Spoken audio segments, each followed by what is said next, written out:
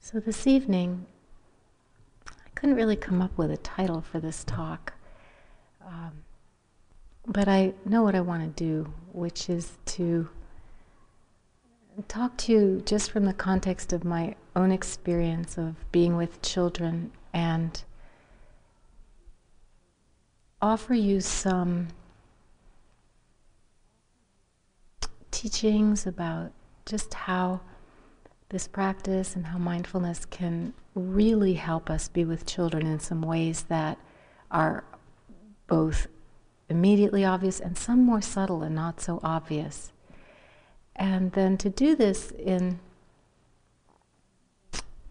with also keeping an eye to the paradoxes involved and this play of opposites that Catherine's been talking with us about. And to begin with, I think my biggest intention or motivation is to just love you up. Really, I want to offer you my deepest bow of respect and appreciation, because I think this work of parenting is just an unparalleled path in many ways, and it's a very precious, and it feels sometimes very perilous journey to awakening. So in the context of my feeling this so deeply is my own life as a mother, and now my life as a grandmother. And it's kind of starting all over again in certain ways, in the sense that I think as a parent, we go through, there's a kind of recapitulation of all of our own stages of life, along with our children reaching those stages of life. And then when your child reaches the stage of life of becoming a parent, there's the witnessing of that too, and the welcoming of these new children and all the joy of that, but at the same time, even more opportunities for the challenge of working with our attachments. And I want to right away make a distinction. I'm using the word in the Buddhist sense. In psychology, attachment has a very different meaning. In the psychology tradition, attachment means connection, and the capacity to form attachments is important and evolved and sometimes hard-won, but it's about the capacity for closeness and intimacy and staying connected. Very positive, essential things. And in the Buddhist tradition, attachment means something very different. It means, ways that we get stuck, ways that we get caught, ways that we get fixated on experience and really rigid about things. And so attachment is suffering in this tradition. And I think that, I guess what I want to express is some of the ways, and this will come out during the talk, some of the ways my own practice has evolved as I be with my grandchildren and my daughter as a mother and my son-in-law, and see my wish to love them up and offer them all the love and support in the world for doing this work of being a family and raising these children, and the ways in which I get caught and how that happens, and also some things that I've learned as my practice has unfolded in these more recent years about the possibility of being with less attachment. I won't say none, that's not true, but with a lot less attachment. A young adult, came for an interview with me, and she had read some teachings of the Buddha on not holding attachments for people and not, I can't remember exactly what it was she read, but it made her feel that she couldn't really care about people, that was being attached, and it was scary for her, and she thought, this is going to be really hard. I don't know how I'm going to do this practice, and what would that look like? And we talked about the difference between, not caring about somebody, kind of like what we were talking about this afternoon, the Buddha not caring about war. No, the difference between being able to be present with others and not react to them, be present with others and care for them and care about them without getting obsessed and compelled and completely caught in our relationships to them. So this is a movement, always a movement in and out of balance. And I love my favorite quote about this is the Suzuki Roshi quote from Zen Mind, Beginner's Mind, where he says, he talks about things continually falling out of balance against a backdrop of perfect balance.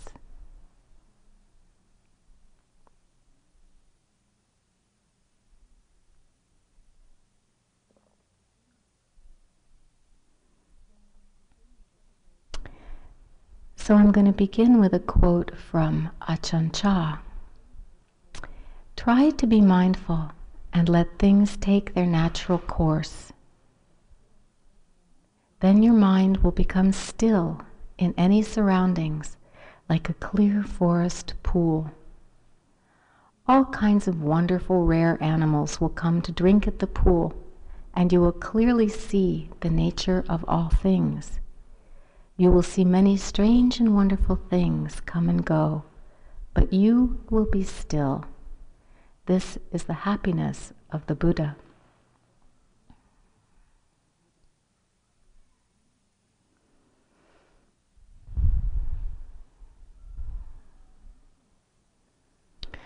So our mindfulness practice really offers us a way to know deeply what's going on with children.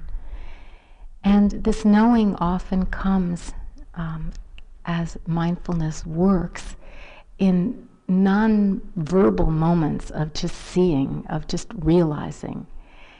And it's such a powerful way of staying present with what's happening with all the strange and wonderful creatures that emerge both in ourselves and in our kids. Beginner's mind is a familiar expression to you. It really refers to that quality of openness and curiosity and readiness to learn with which we try to approach experience. And I mean, these are qualities of mind and heart that are highly prized by Zen students and probably by all meditators. And they're qualities that children pretty much naturally have. And in fact, sometimes adults can be almost intimidated by this incredible freshness and aliveness and directness that kids have. So,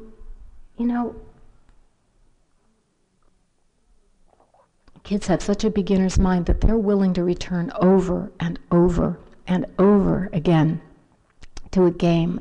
They're willing to begin with us over and over again.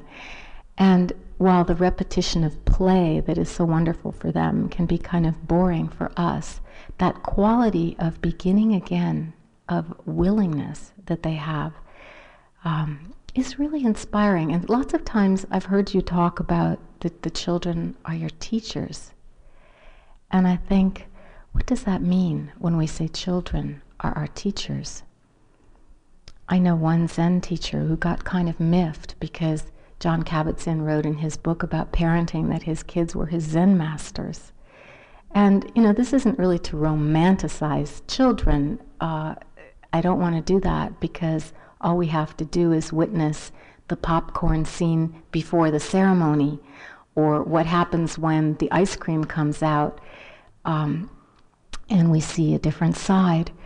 But at the same time, they are really, really exquisitely attuned to whether or not we're present with them. They have sonar for that from infancy. You can see infants fussing because you're distracted. And that is, I think, one of the most powerful ways that they really are our teachers. They know when we are there. They know when we're with them. And they know when we aren't. And so they have this, at least they're born with, and hopefully we provide the conditions for it not to be entirely lost in their growing up.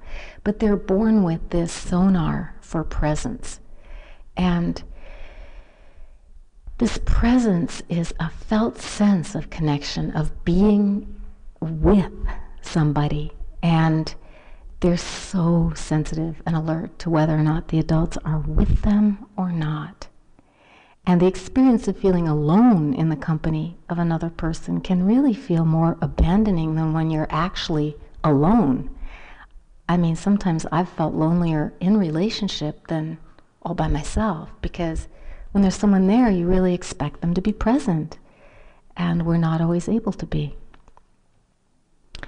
Last night, Catherine talked about meeting the self, and she quoted Dogen to study that Buddhism is about studying the self, and that we study the self here. Now, we study the self in order to forget the self. In other words, to not have to be preoccupied with ourselves and completely self-referential and self-absorbed and constantly wondering, how am I, and how will I be, and how was I, and was I okay? I mean, we study the self so that we can learn to meet this self with some measure of equanimity and compassion and not have to be so obsessed with it. And then, of course, in forgetting the self, we can be more present with everything. So how do we learn to meet the self in this way? And I think it's axiomatic that if we can learn to meet ourselves in this way, we can be more present for others.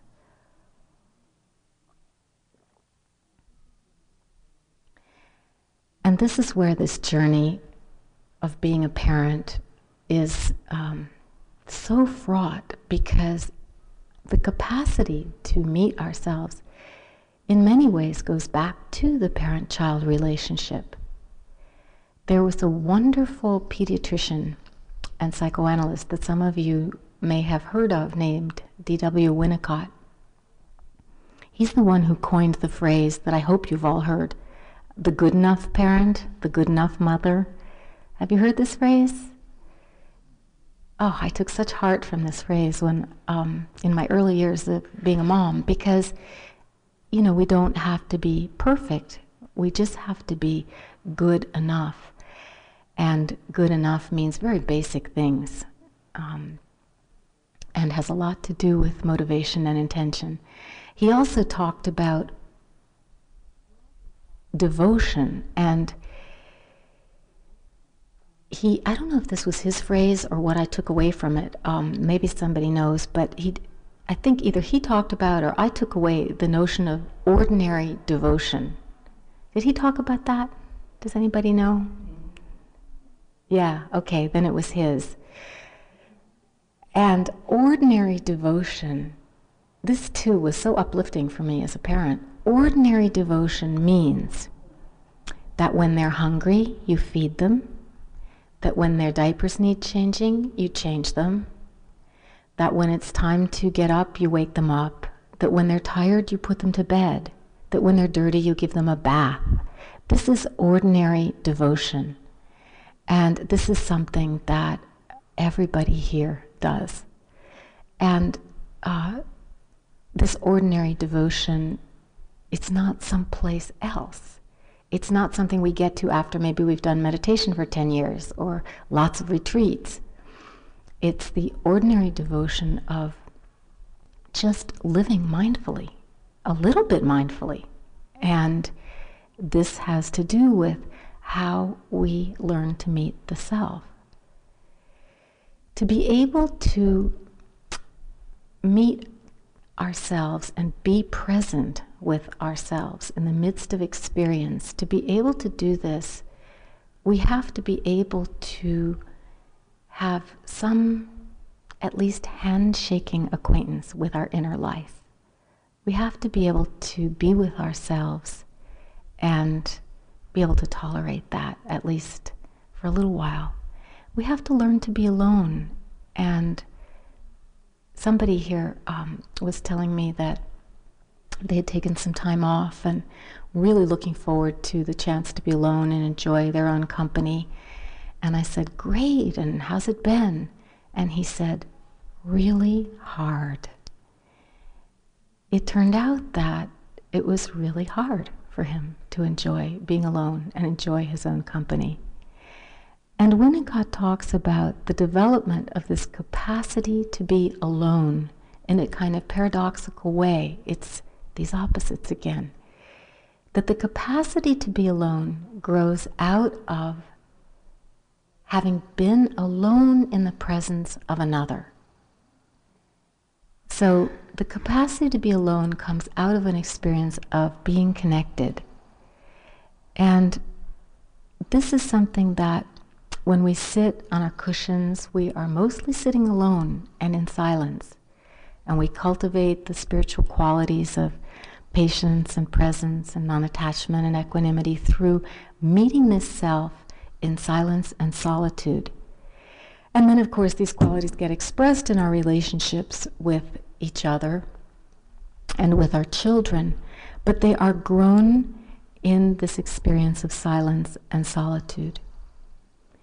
An infant needs our presence, absolutely needs us to organize, experience, to be able to tolerate the intensity of experience that's not known and is all new and, has no frame of reference. And through the willingness to be present with an infant, through the willingness of a mother, of a parent, of a father, to provide that holding, that presence, and just be there. It's not that you have to be 100% focused or have perfect mindfulness, but just that ordinary devotion of showing up and being there. And being willing to hold them through their storms of fear or rage, hunger, sadness. It's curious because infants are born with the capacity to experience such intense emotions, but they need us to be able to bear them. And through that experience of being held, and through that experience of someone being present through all the vicissitudes of emotion, gradually they become bearable. And for us to learn to be present in that way, someone had to be present for us. And so, along with the deep bow of appreciation and love for you as parents comes the appreciation for our own parents and for this lineage of holding and care, imperfect though it is, that allows us to be here, all of us who are able to be here and sit for even as much as, a half an hour in this hall.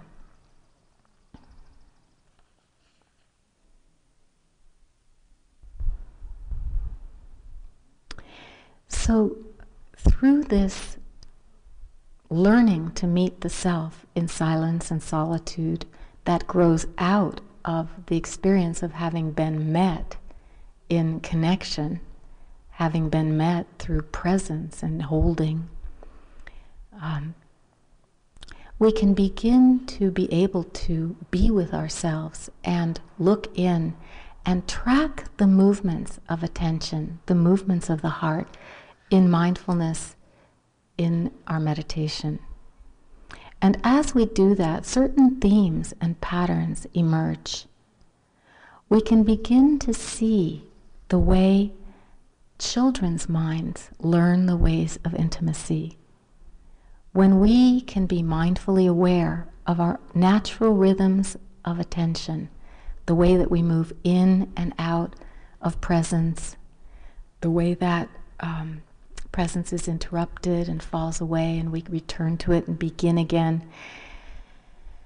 As we begin to be able to attend to these rhythms more and more subtly, they can be an uncannily precise mirror of the quality and rhythms of love and attention that we received from caregivers in infancy and childhood. And a parent who becomes alert to tracking these movements of mind, of their own mind and heart in this way, can come to know a lot about a child's experience of closeness and of warding off that closeness, of being present, of being absent, of being abandoned or abandoning. So our awareness of our own feelings in the moment can bring an often uncannily accurate picture of a child's inner world, allow us to enter that world. And I want to tell you a few stories about my work with children to illustrate this. The first child that I'll tell you about is Carlos. He came to see me in therapy in my office, and he was about 9 years old when he came, but his play was really much more like a preschooler. He didn't hide anything. And you know, that beautiful openness when you have preschoolers and you can just hear what's in their hearts and in their psyches because they play it all out loud. But Carlos was still doing that, and his play was, a lot of it was really violent and sexual and not at all appropriate. Although there was one great moment. We were both holding puppets. This is a little bit of a digression, but it was really a great moment. We were both holding puppets and slithering across the floor toward one another when he suddenly looked up from the play and said to me, "Is this your job?"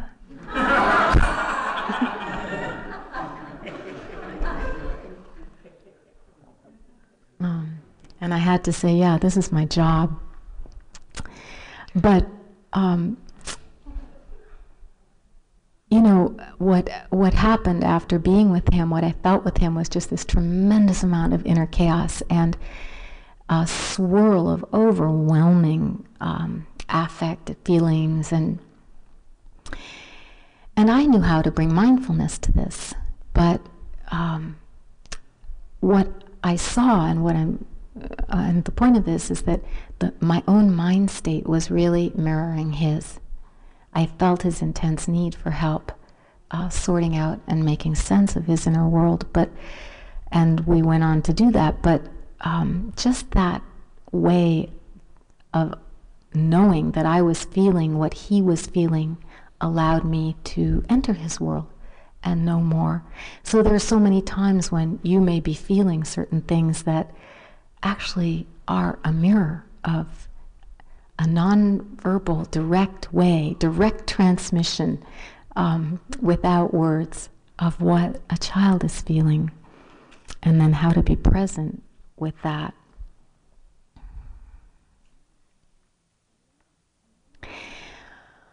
And when we can be open and receptive to children, to ourselves in this way, then we're not compelled by anxiety to control the child's experience. Or even just control in subtle ways by making suggestions. You know, wouldn't you rather do this way? Wouldn't you rather draw a this or a that? And when we're willing to rest in presence, and when we can be comfortable ourselves resting in presence, then we don't so much revert to these ways of actually abandoning children to our own conceptual world, you know, our own expectations, our own ideas of what the play should look like, and I know that I did this when my daughter was small, and one of the ways that I know this is by watching some of the things that she did with her first child when she was first learning to play. And being able to see these, it's like kind of an endless regress of mirrors, you know, backwards in time. And being able to see this with some self-compassion and know that it was still good enough, there was still that devotion, and it wasn't perfect. To be able to see this and extend my love and support and not say, why don't you try this, or why don't you do it that way? I've begun to see, it's not that I didn't try. I want you to know that. It really wasn't from some idea of being spiritual and mindful that I refrained. I didn't restrain myself. I just saw the look on her face when I would say, why don't you? And little by little learned to let go and stop. This activity of openness, of receptivity, of acceptance that is part of mindfulness is a gift to children, adult children and young children both. Then they're free to come forward and inhabit our relaxed space of receptivity, just the way they are, just the way we are. Our peaceful state of being, when we can be present in a reasonably peaceful state, that invites children to just come as they are. And meditation is a kind of come as you are party. We're invited to just be present as we are. The Buddha asked us to know, in his first talk on mindfulness, he asked us to know what's present in the mind. And he wanted us to know what's present in the mind, not just with a view to accepting it, but with a view to being able to see its unstable and insubstantial nature. And in this way, too, by the willingness to accept and open and be curious and be present, we too can begin to trust the unstable and insubstantial nature of that which bothers us, of those places where we get so stuck. Of course, the other places may be fleeting too. All the scary, unacceptable, strange, and wonderful creatures that live in our children's hearts are drawn to the still forest pool of our receptivity. And then all our expectations and concepts and maybe spiritual ideals, all the things that might be driving the relationship just aren't anymore. And there can be some authentic presence, healing presence.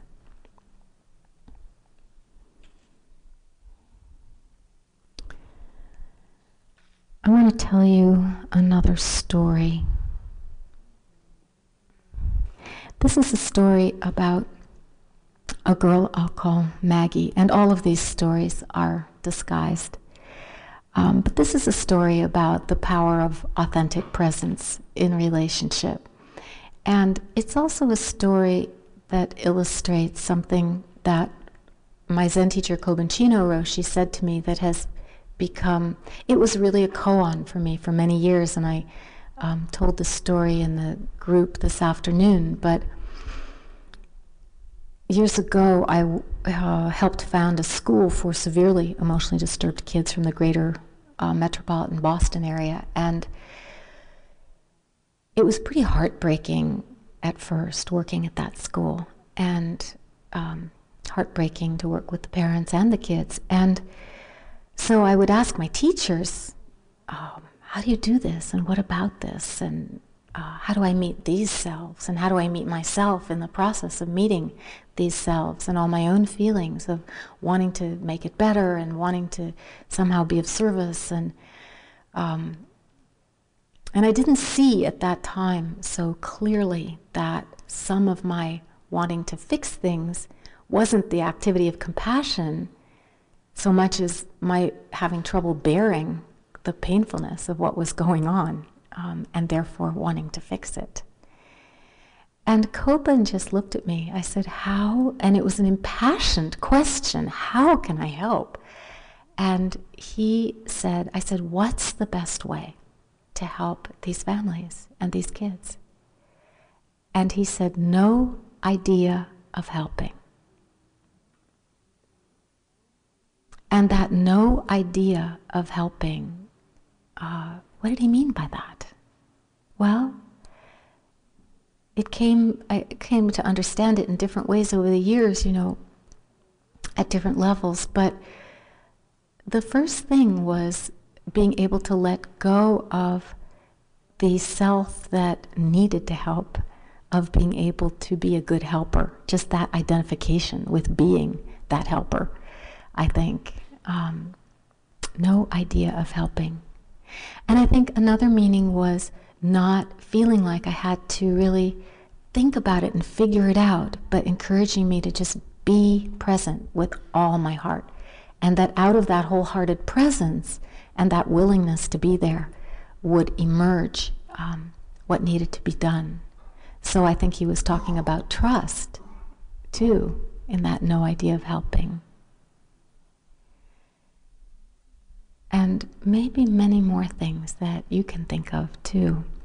But this is a story of Maggie and how the idea of helping really got in the way. Maggie is a girl who came to me, and again, this is a story from my work as a therapist, but she came to me already a veteran of psychotherapy at 9 years old. She had seen 2 therapists that she'd pretty much chewed up and spat out, and one of them was my mentor, somebody very skilled whom I respected enormously, and he just said, he didn't say that he couldn't work with her, but he didn't want to. And would I please? Because he was pretty frustrated. And, you don't refuse a request like that from your mentor. And so she came to see me. And because she had had a bunch of therapy before she came, she knew all my tricks. And every time I would make a certain move to try and uncover what she might be thinking or feeling or what was going on, she would completely thwart me. She'd throw a fit, or she would go into a sullen, sulky silence. And this was a girl who was just in constant fights at home and at school. She didn't have friends. She was lonely and angry and miserable. And we went on like this. It seemed like her sole pleasure in coming to see me was in defeating me and making me feel miserable and helpless.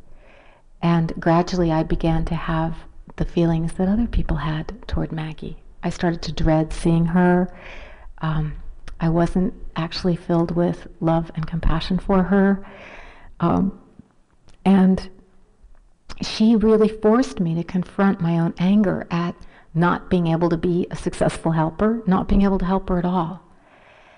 And finally, one day, we were sitting in a pool of lamplight, playing together. And it was twilight outside, that beautiful blue time of night. And I was so distracted. My mind just wandered out the window. And I was looking at the beautiful color of the twilight and slipped into a state of very deep quiet inside. Just that hush of twilight. Inside and outside became one. And I kind of forgot about her for a minute and just entered that undivided heart, that place of stillness. And then I just shared with her from that place. Look outside, it's all blue. Have you ever noticed that? And talking to her as a friend, just being authentically present with her, not trying to fix her, not trying to do anything. She caught the whiff of that immediately. And for the first time, we shared a friendly, peaceful moment of open-hearted connection. And that was really the turning point in our being together. Her feeling respected and connected, and able to begin to talk about her long lists of grievances and the stuff that was really bothering her.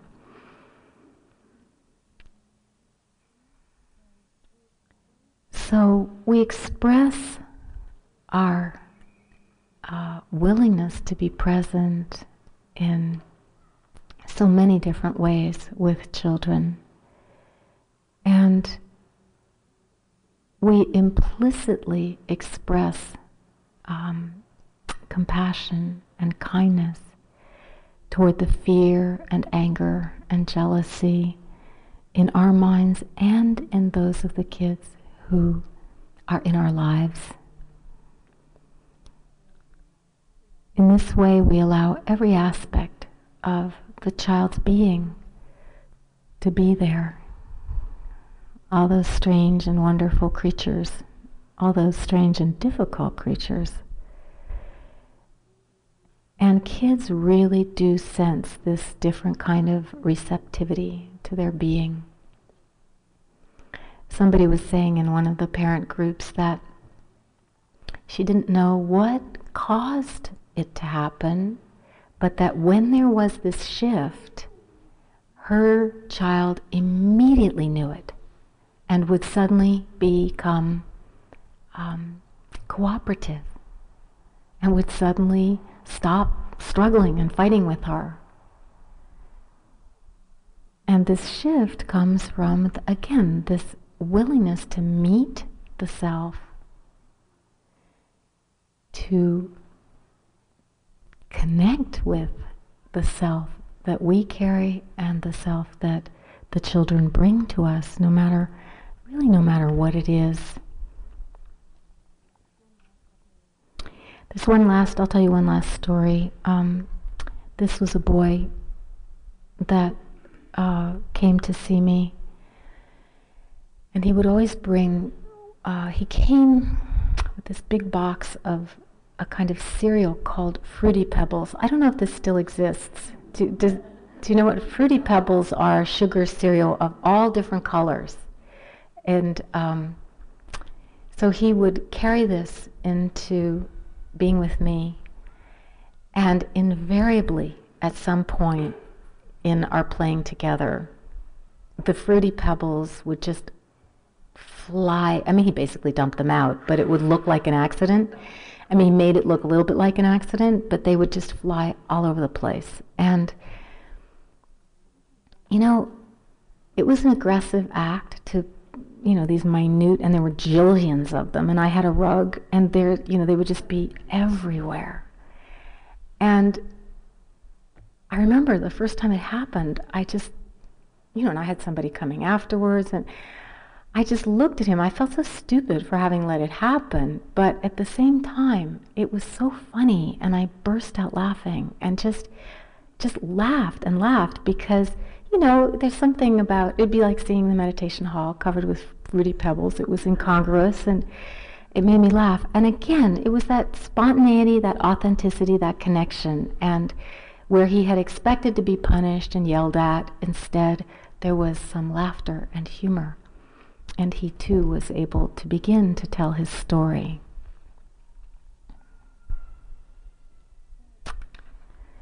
So, I've talked about the quality of beginner's mind, that openness and receptivity and eagerness to learn,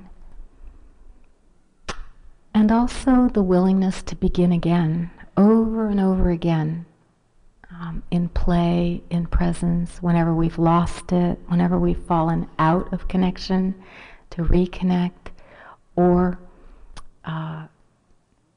to stay present with the disconnection. That's really hard. And that's actually one of the things that makes it hard to set limits with our kids.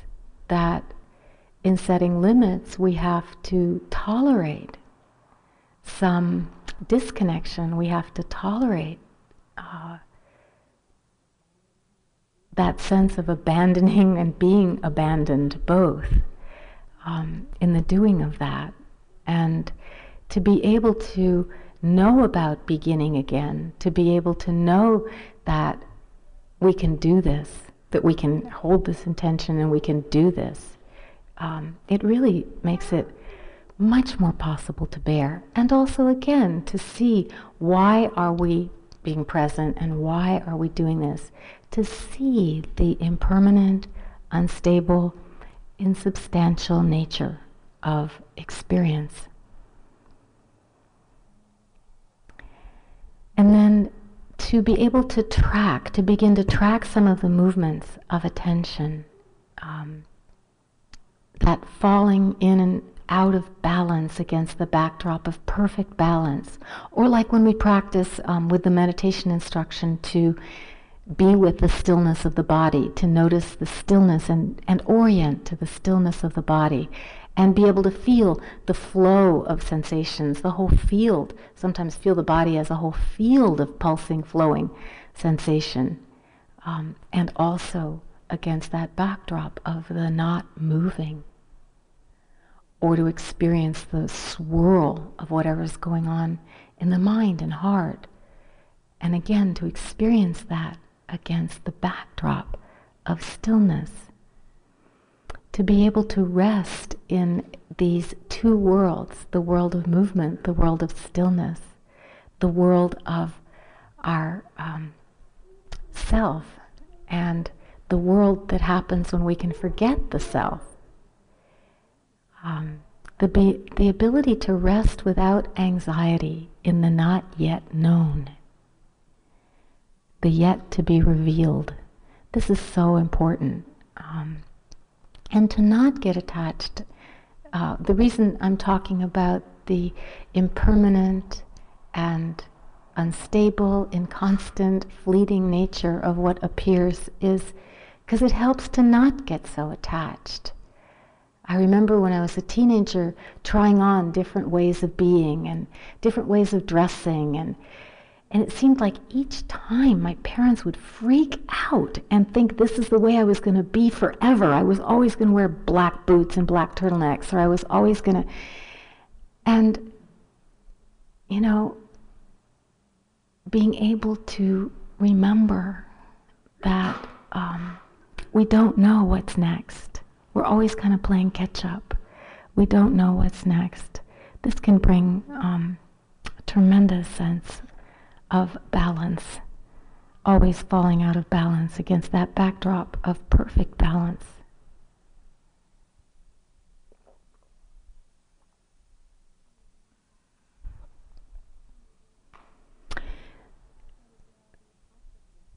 So there are these opposites, being alone and being together.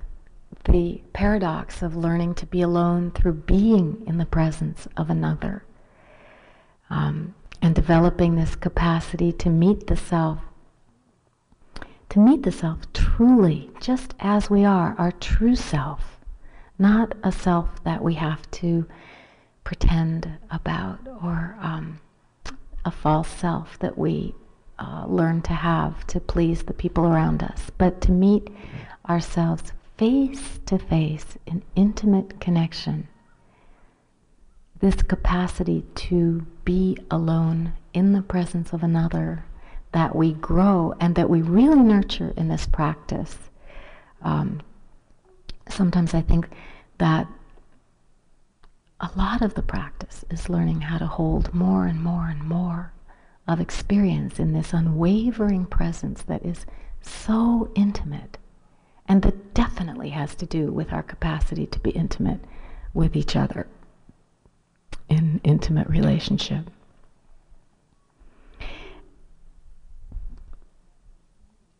And Catherine talked last night about how attention shapes our world, shapes our perception of the world. And I'm talking about beginning to see how our attention shapes the world of ourself and our perception of ourself in such a way that we can also come to understand something about how our movements of attention shape our children's world and their experience of themselves.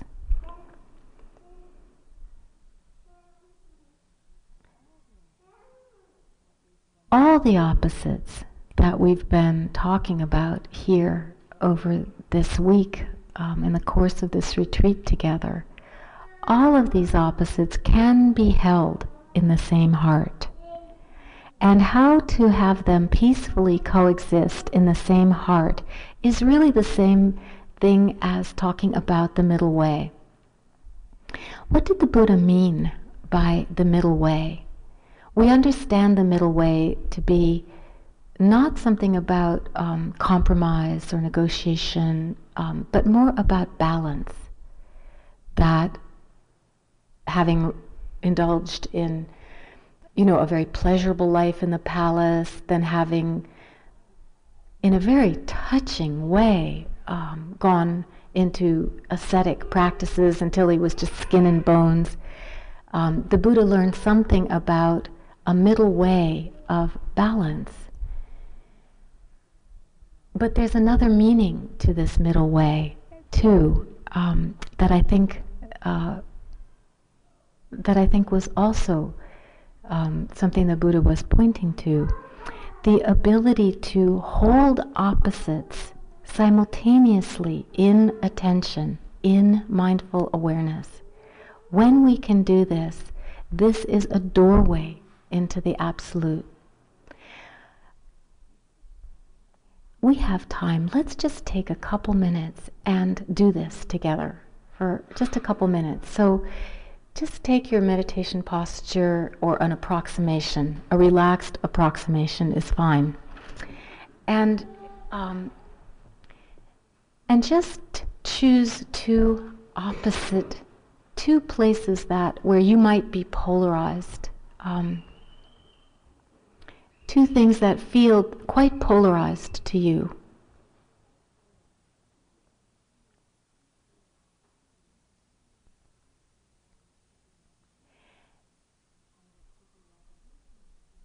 I mean, it could be loving and hating. It could be anything that feels that there's conflict between them in your heart.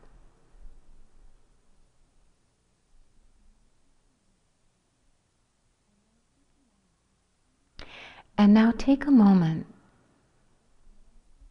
and see what happens if you can hold both of these in attention simultaneously, right now.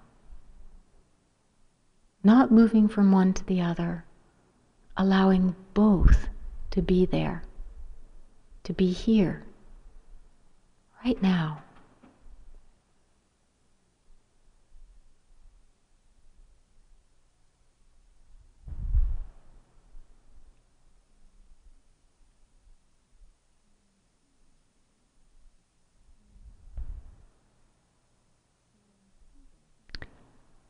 So when you do this,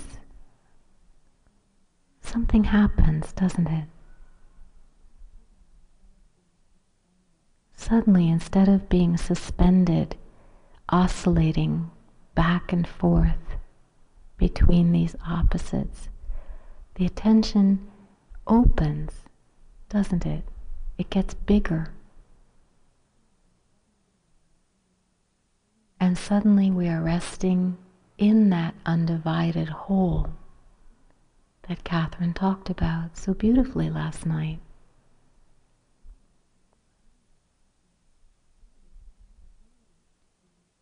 This ability to stay connected to those things or those qualities or those experiences that feel so opposed in the heart.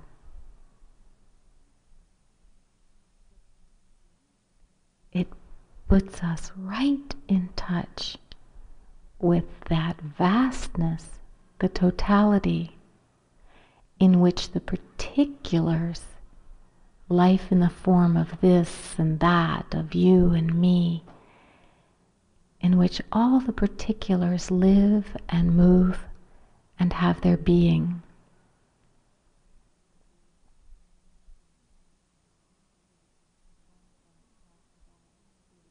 One parent we were talking about seeing each other, seeing the goodness in one another. And one parent said, sometimes I feel like being a parent just brings out all my badness. So what happens when we hold the goodness and the badness and allow them to peacefully coexist in the same heart?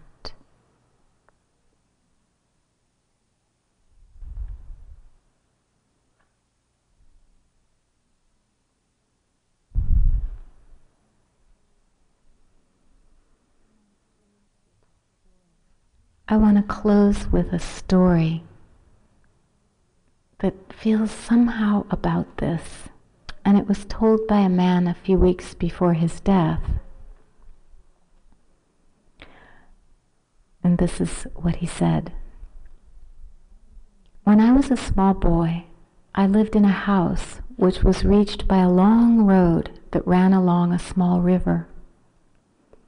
In the spring, the river would often flood, and once after a flood, I found a rainbow trout washed up from the river, struggling to live in a drainage ditch beside the road. It seemed very wrong to me, this beautiful fish, trapped in this small, shallow and muddy place. Even though I was little and it was a big fish, I somehow managed to pick him up. I carried him across the road, waded into the river a little way, and put the fish into the water. What I remember most vividly is the moment when the fish realized it was once again part of the river. So let's just sit for a moment.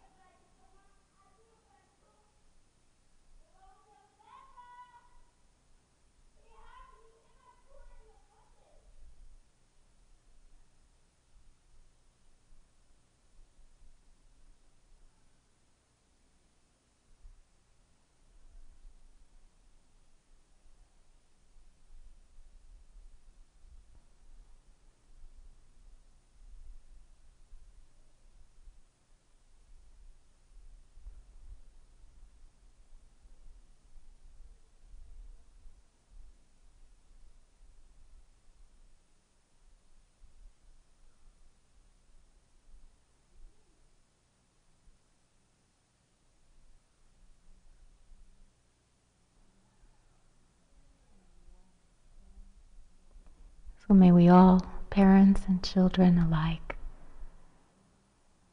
down across the generations, find our way back to the river.